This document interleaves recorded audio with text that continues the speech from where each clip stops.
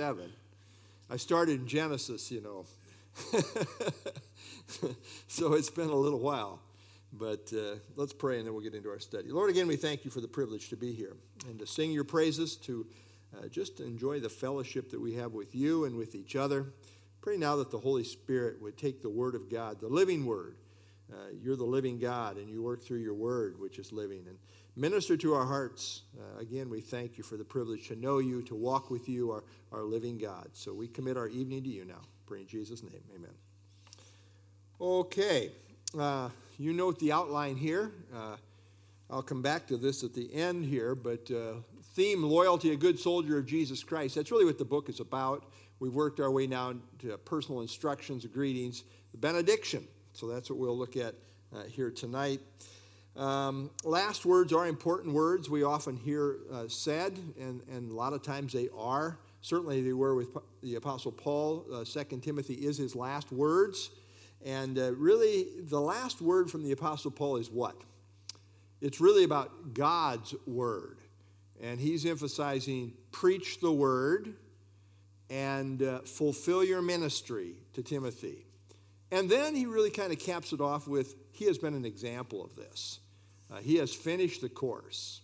He has finished the race. He's kept the faith. So he is really the example for his son Timothy in the faith in that regard. Well, as he's sharing last words, there was great things to remember, but there was kind of some disappointments too, as there is in every ministry. But he talks about some who had been very loyal to him, some who had been very disloyal. And in fact, as we left off last time, we see there in verse 16, he says, at my first defense, and you realize in Rome, typically there was two major trials. There was kind of a preliminary one to see, hey, how serious is this? If it was treason that he was on trial for, is there enough weight to carry him through here? But he says at my first defense, there in verse 16, no one stood with me. What? No one. No one stood with me. That's tough. But all forsook me. May it not be charged against them. We realize in the context of persecution for the Christians, it'd be dangerous to take your stand with the Apostle Paul, perhaps at this point. He could have used a few character witnesses that, oh no, he's not a man who's a revolutionary. He's not a man who's taking on the state. In fact, he wrote the book of Romans. See what he wrote here. Submit yourself to the governing authorities and so forth. Nobody stood with him whatsoever.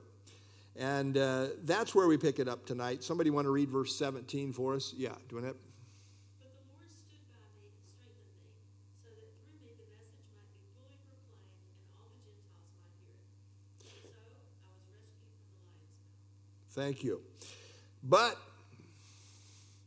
the word but, what kind of a word is the word but? Other than being a 3-letter word. It's a contrast word.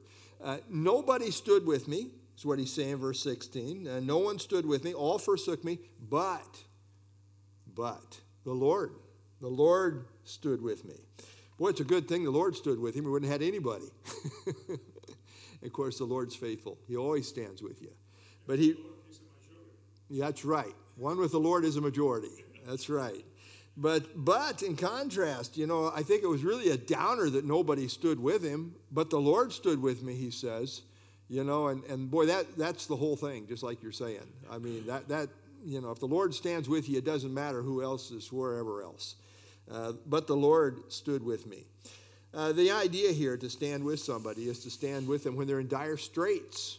And he was in dire straits. I mean, his life was on the line. He was, being obviously charged with the death penalty for whatever they were charging him with. But God is faithful. The Lord stood with me. He's promised he'll never leave us. He'll never forsake us. Maybe everybody else will. Paul had that kind of experience here, right? That's what he says, verse 16, where he says, all forsook me, but the Lord stood with me. Praise the Lord for that wonderful truth here. And you think you get, oh boy, at this point in his life, I mean, his tremendous missionary career and everything that he's been through, certainly there'd be some people would stand with him. Not necessarily. I think as you go along in life, sometimes it gets narrow and more narrow, and you don't know who's going to stand with you. Maybe at the end, it'll be the Lord. praise the Lord, it will be the Lord. The Lord was there with him. That's what he says here. And evidently he sensed the Lord's presence, the Lord's strengthening. In what way the Lord stood with him, he doesn't really give specifics. But he says, the Lord stood with me and strengthened me. How wonderful it is that the Lord strengthens his people.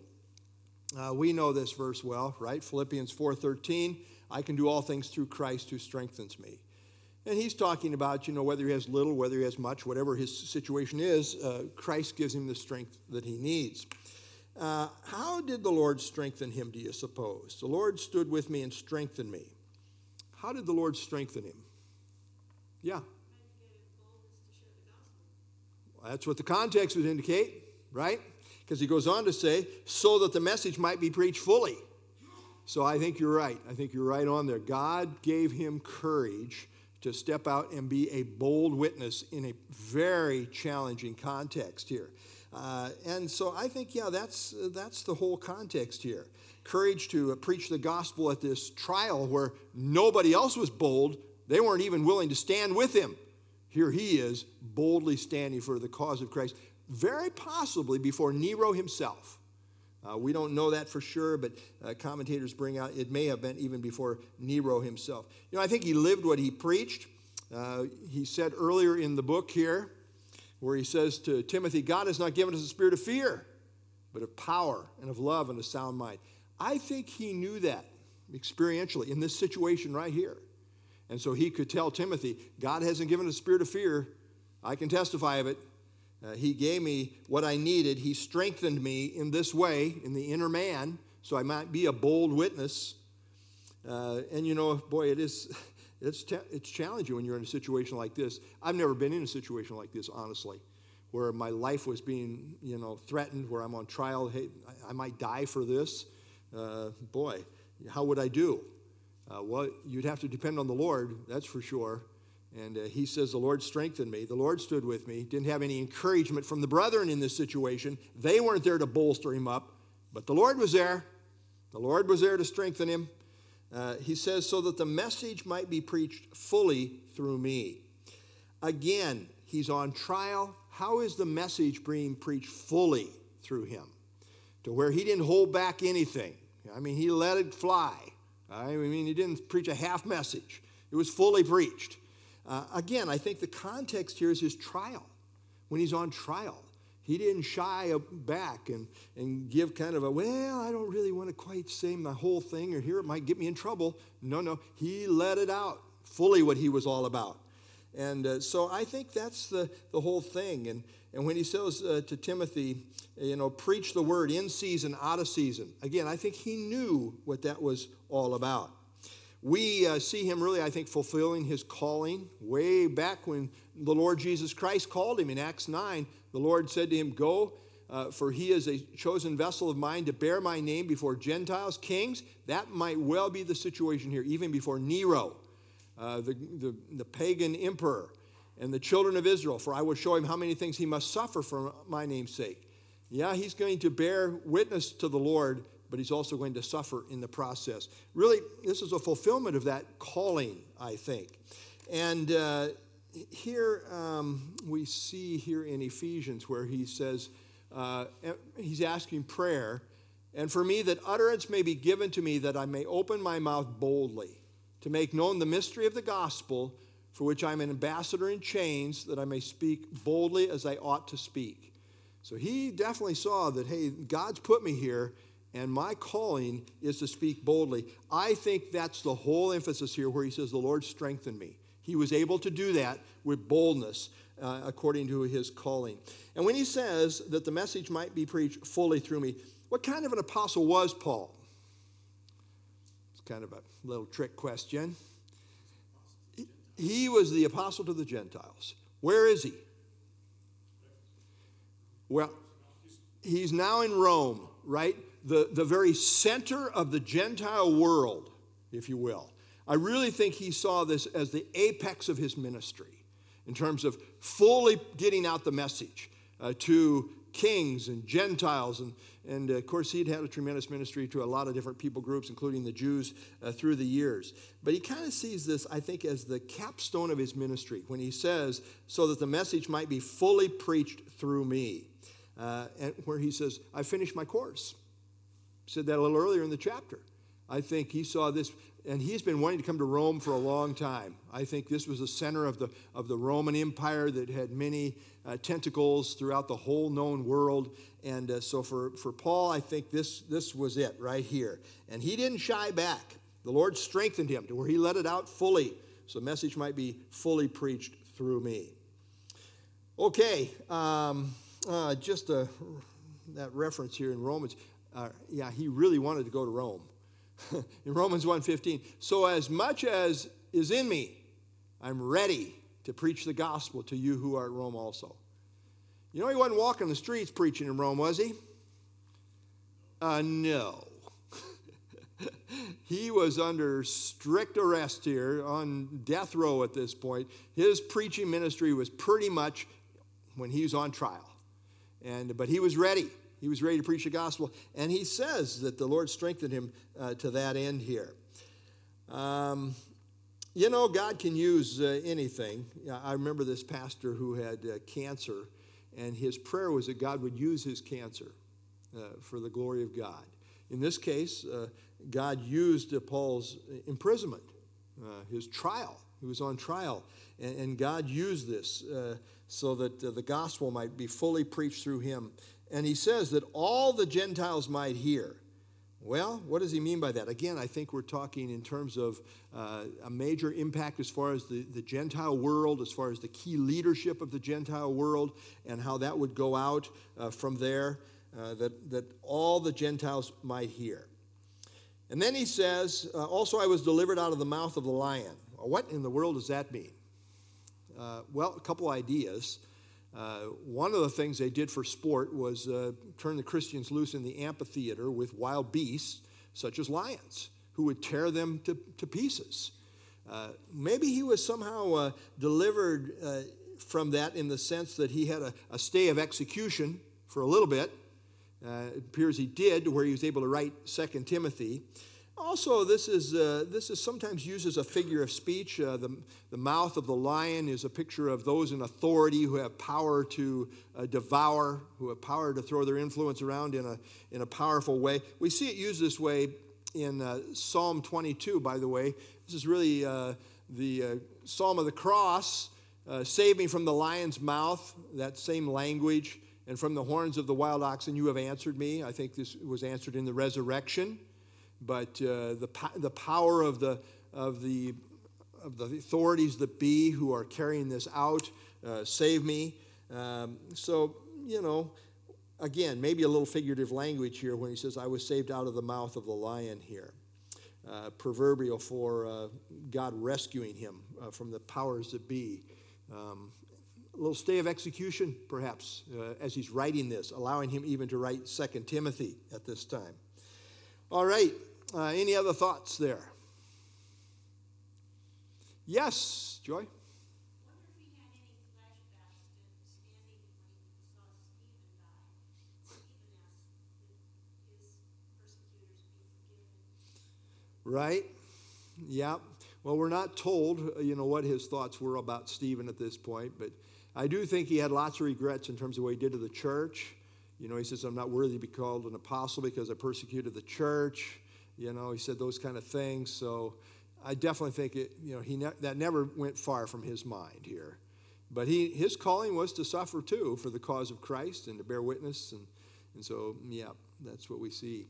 All right, anything else?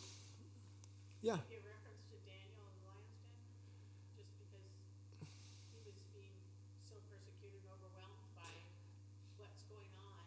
Yeah. Possibly. Yeah. Well, and Daniel was certainly rescued in that situation, very heroically in the sense that, the lions didn't touch him and he was taken out and all the enemies were put in. Well, we don't see that kind of situation with Paul here, though, right? He's not delivered from. But he could, it's ironic because 2 weeks ago I had mentioned to you that the trial that I was going through, I felt Yeah. it was going in and just praying that the Lord Yeah. would close the mouth of Right. And so it's like that. I Yeah. wish that this was 2 weeks ago. Yeah. Well, that imagery. In my situation, Yeah. he closed the mouth of the lion. Right. So- Well, exactly. I think there's a lot of application as far as the imagery. Yeah. And so, however he means it here, he says, I was delivered out of the mouth of the lion. I'm taking it probably as the idea there was a stay of execution, which allowed him to even write 2 Timothy here, give him some extra time here. Obviously, he ultimately was executed. This is his last letter. We believe he was beheaded shortly after this, within a number of months or within the year anyway. So it's not like he had completely deliverance from the mouth of the lion in that sense, but I think there was a temporary stay is probably what he has in mind here, because he's using past tense. I was delivered. It's like he could have been killed right there, but he wasn't. So, yeah. Uh-huh. Do you think that a lot of his friends didn't show up because of the extreme persecution that Christians were under Nero? That's what most everybody thinks. Most all the commentators I read think that's probably the case. All the way through the book, he's saying, don't be ashamed of my chain. He's telling Timothy, don't be ashamed of it. I think it was tremendous pressure to pull back from Paul because, he was a high-profile case for Christianity and tremendous persecution taking place under Nero in these days. Put all that together, most of the commentators think that was the deal. That's why nobody was really willing to step forward and be a character witness for Paul at his trial. Yeah. Yeah, well, that's a great question. We'd all like to think we'd be there, right? I don't know, hopefully I've learned a lesson from Peter to not be too self-confident. Lord, you can count on me. I'm praying I would be, I pray I would be. We need the Lord's help, though, again, right? Paul here, as bold as he was in his whole life, he's saying, hey, I needed help. The Lord was there for me. He strengthened me, gave me the courage to preach as he should. You got a gun pointed at your head, though? Yep. Yeah, boy, I tell you, if you're standing, that is the power of the Holy Spirit, I think, for sure. And praise the Lord, you can stand, I think, with the power of the Holy Spirit. All right, anyone else? Okay, let's read next verse, verse 18. Who wants to read that? Verse 18. Yeah, Mac? And the Lord will deliver me from every evil work and preserve me for his heavenly kingdom. To him be glory forever and ever. Amen. Okay. Well, the Lord's in the delivering business, right? Yes. I'm a little tongue-in-cheek as my daughter is in labor right now, right? Sorry, bad joke. But the Lord is in the delivering business. I think about Paul where in his dark hour here as he's writing to the Corinthians, he says, we do not want you to be ignorant, brethren, of the trouble that came to us in Asia. We were burdened beyond measure. That's some heavy burden. Above strength, just to strengthen the emphasis, so that we despaired even of life. We didn't know if we're going to survive this. There's so much pressure.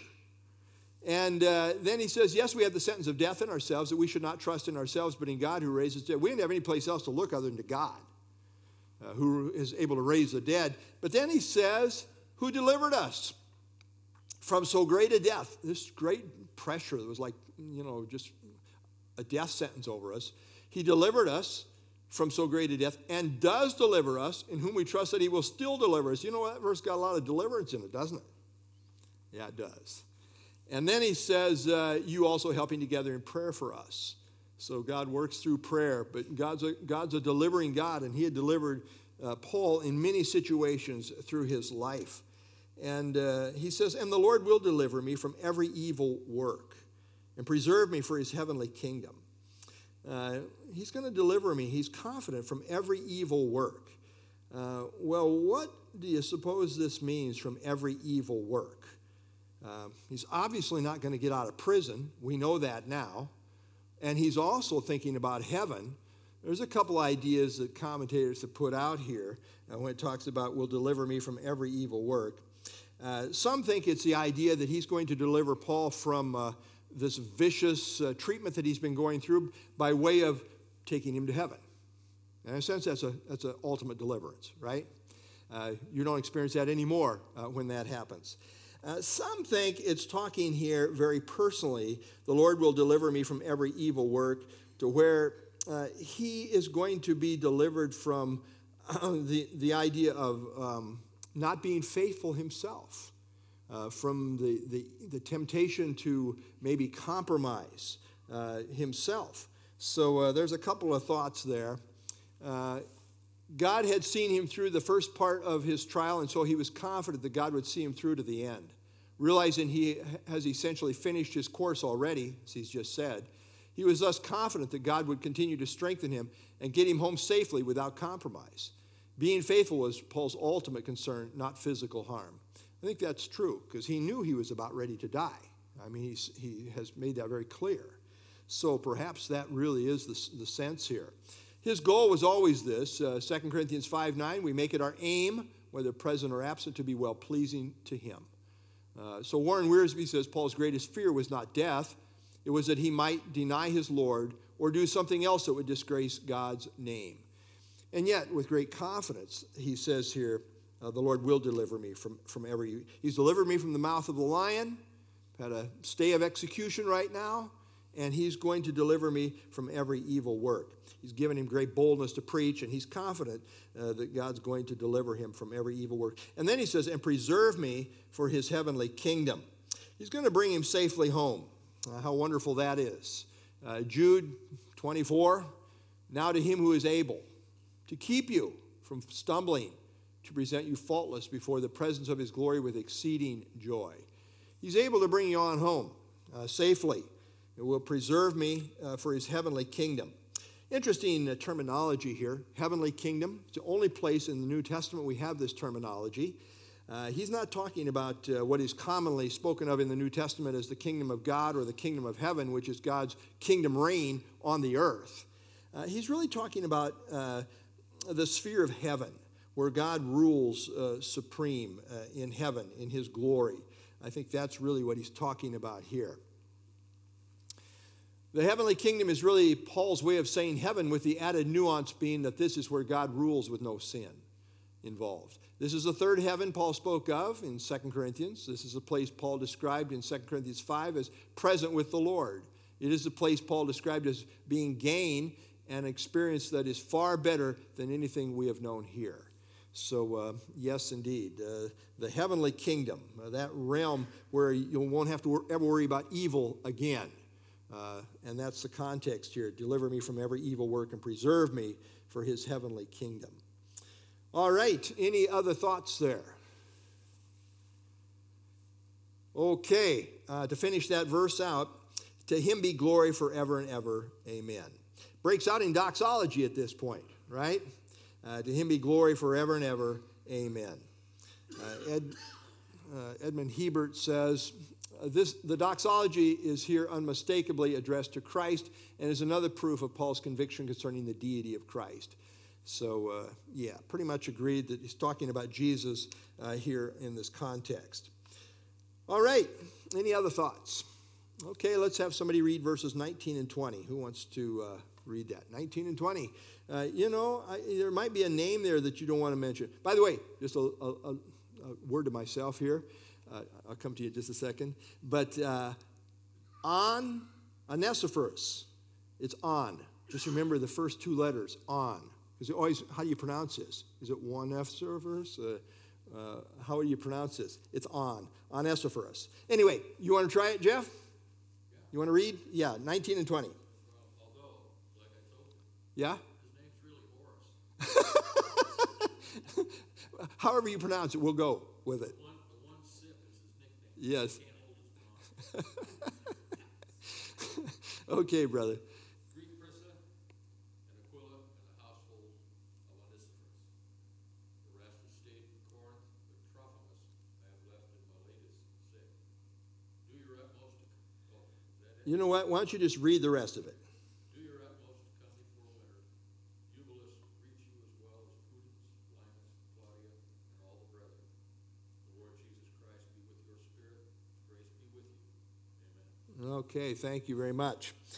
So, concluding greetings, and he says, greet Priscilla and Aquila. Now, this couple, they were very special to Paul, and they're kind of an interesting couple anyway. Priscilla is a variant from the name Priscilla. Priscilla and her husband Aquila are named 6 times in the New Testament. They're always named together. That's interesting. 4 of the 6 times she is mentioned before him. Now, why this is, we do not know, although some suggest she may have had the more outgoing personality of the two. It's a guess, but she does seem to be, I don't know, a strong personality perhaps of one kind or another. But this particular couple, they moved around and they connected with Paul. At one point they were in Rome, and then they ended up at Ephesus, where they are right now. But they had definitely been in ministry with the Apostle Paul. He writes in Romans chapter 16, greet Priscilla and Aquila, my fellow workers in Christ Jesus, who risked their own necks for my life. Boy, they were willing to risk it, to whom not only I give thanks, but also all the churches of the Gentiles. So they were kind of leaders, and they were willing to risk their lives for the sake of the Apostle Paul and help him in his ministry. So, that tends to make you close to people, right? If somebody's willing to risk their life for you, that makes a bond, a tight bond. And so he says, greet them. Greet Prisca and Aquila and the household of Onesiphorus. He's one who was not ashamed of Paul. If you go to chapter 1, why don't you turn back to chapter 1 and verse 16. The Lord grant mercy to the household of Onesiphorus, for he often refreshed me, was not ashamed of my chain. When he arrived in Rome, he sought me out very zealously. He found me. The Lord grant mercy to him that he may find mercy from the Lord, and so forth. So here he was. He is one who was not ashamed. But notice the whole household is greeted here. And really we have this in chapter 1, verse 16, as well as here in chapter 4. So evidently the whole household was believers. They were evidently all Christians. He says, greet the whole household of Onesiphorus. And then he says, Erastus stayed in Corinth. We don't really know who this was. We find there was a man named Erastus who was a treasurer at Corinth. Maybe that's who it is. We find a co-worker with Timothy named Erastus. Maybe, but we don't really know. So, we're not given much information here. Erastus stayed in Corinth, but Trophimus I have left at Miletus sick. Now, he was an associate, Trophimus that is, was an associate of both Paul and Timothy. And so here he was serving with Paul, but Paul left him at Miletus sick. We'll say a little bit about this. But Paul's first trip to Rome as a prisoner is chronicled in Acts 21 through 28. We believe in about AD 62 he was then released, conducted a 4th missionary journey as pieced together from the pastoral epistles, 1st, 2nd Timothy, and Titus. On this 4th missionary journey, before he was arrested, he left Trophimus at Miletus sick. Miletus was about 35 miles south of Ephesus, where Timothy was stationed. So note the map here. Here's where Timothy is serving, Ephesus. Miletus is about 35 miles south. Here's Paul way over here in Rome here. And so, but he left him, in this whole process. Paul ended up here, but he left Trophimus at Miletus, and he left him sick. Now, what kind of mercy is that? I mean, why did he leave him there sick? That's what I wonder. Huh? Yeah, why? I mean, obviously Paul did have the gift of healing. Why didn't he heal him? I'm being a little sarcastic here. But, he left him sick at Miletus. And we know Paul earlier in his ministry definitely had the gift of healing. Well, what is this about? He left him sick at Miletus. Note a few things here. The apostles were unique. Paul says in 2 Corinthians 12, truly the signs of an apostle were accomplished among you with all perseverance, signs, that's miracles or signs, and wonders and mighty deeds. So the signs of an apostle, apostles were unique. They had unique miraculous ministries, including healing.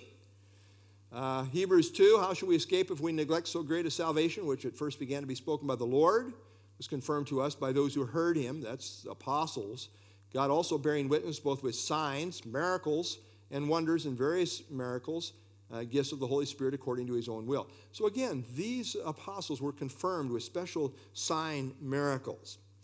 And that was certainly true in their ministries, in the ministry of the Apostle Paul. That was earlier. But now it was late in the apostolic era. It's late in Paul's ministries, right before his death. The proof of Paul's apostleship had clearly been established. The New Testament message had gone forth far and wide. The New Testament scriptures were nearing completion. Therefore, the sign gifts affirming the apostles and their message was no longer needed. The age of the apostles and their unique sign gift ministry was now giving way to the permanent place of the word. No longer was a new message going forth from special apostolic messengers. Now the standard was already revealed New Testament truth.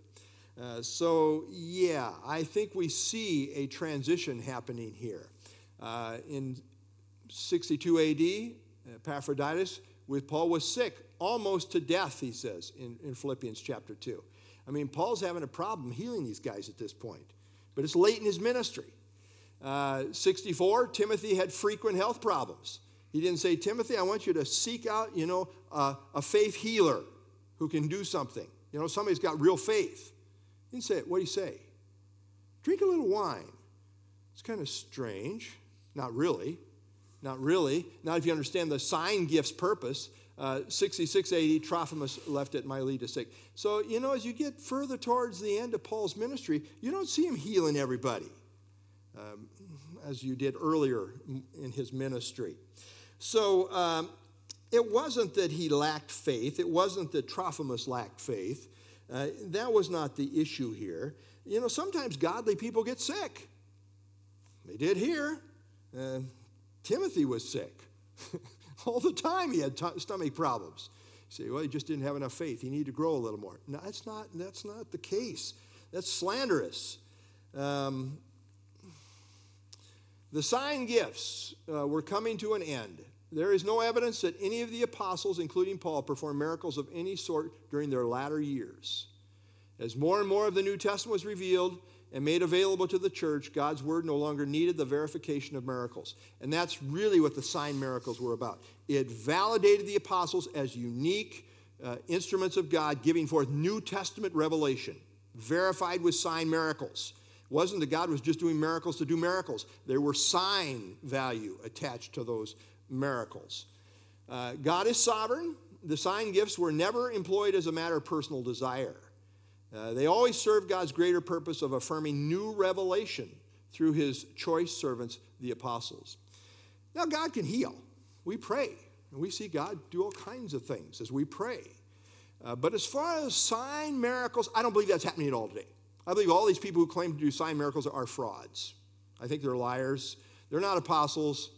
They do not have that gift at all. God can do whatever he wants to do through prayer, and he works mightily as we pray. But as far as what's happening in terms of sign miracles in the New Testament, we don't see that. That was very unique in terms of the apostles' special ministry. And the apostles were special in their ministry because of the new revelation they were bringing forth. So he left Trophimus at Miletus sick. All right, we got 2 more verses. Any other thoughts there before I go on to those? Trying to read my time here. Any other thoughts? Okay, let's read verse, we did read. Verse 21. Do your utmost to come before winter. Why might he want, he said, do your hardest, do your best to come before winter. What's the problem? Why does he want him to come before winter? Well, yes. Yes. It's going to be cold in the winter, right? And he's already asked, bring the cloak in verse 13. So certainly, and I think, time is short too. But he's thinking about winter here in particular. And that would certainly relate, bring the cloak, and the parchments, and so forth. But do your utmost to come before winter. I mean, it's going to be really rough if you don't get here before winter. Eubulus greets you, as well as Pudens, Linus, and Claudia, and all the brethren. Who were these people? Well, we have absolutely no idea. Now, they knew who they were, right? But isn't that true of most of God's people? They are not really known other than God knows, and their contemporaries know. but we don't know who they were really at all. Charles Spurgeon preached a whole sermon on the words, I should have put this earlier, but Trophimus I have left in my lead sick. Points were, it is the will of God that some good men should be in ill health. Good men may be laid aside when they seem to be most needed, and good men would have the Lord's work go on whatever becomes of them. This is from Spurgeon's sermon there. All right, that's a throwback to what I had there earlier. Okay. Back to our verse here. Note that although everyone had deserted Paul at his first hearing, yet in the spirit of forgiveness, as seen here in verse 16, Paul had not cut off these Roman Christians. He was still in fellowship with them and sends their greetings. Love covers a multitude of sins, as Peter says. Paul practiced what he preached when he said in 1 Corinthians 13, the love chapter, that love is patient, love bears all things, love endures all things. This, too, is part of fighting the good fight to the end. You know, I don't see Paul going down as a bitter man who said, you all abandoned me. I'm bitter. Let me just die in isolation. That's not the spirit here. There's gracious greetings. He's not only sending greetings, but he is now sending greetings from these folks at Rome to Titus at Ephesus. And then finally, to round out the book, the Lord Jesus Christ be with your spirit. That's interesting. Usually Paul talks about the grace of our Lord Jesus Christ be with you. Here, he really personalizes it. The Lord Jesus Christ himself be with your spirit.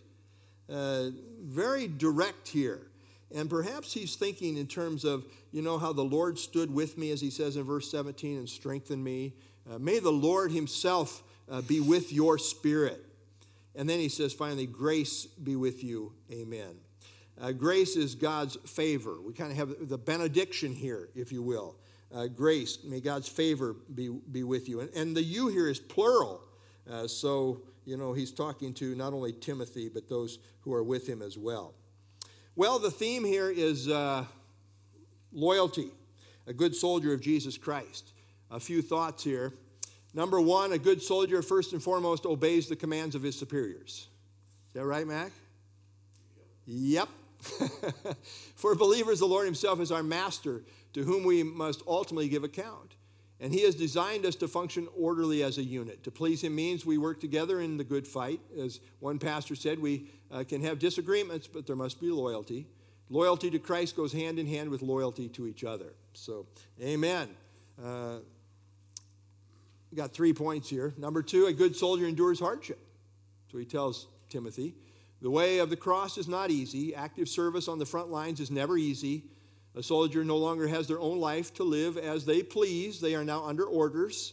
It involves a life of sacrifice and commitment for the cause of the ruling authority. And then finally, number 3 here. Thirdly, a good soldier finishes the course. They complete the mission that is given to them. Quitters are not decorated soldiers. As Paul said, I have fought the good fight. I have finished the course. I have kept the faith. Well done assumes completion. And so those are the challenges that I see coming forth from this book. Well, let me conclude with this illustration. In 1904, William Borden graduated from high school. As heir to the Borden family fortune, he was already wealthy. For this high school graduation present, his parents gave the 16-year-old Borden a trip around the world. How about that?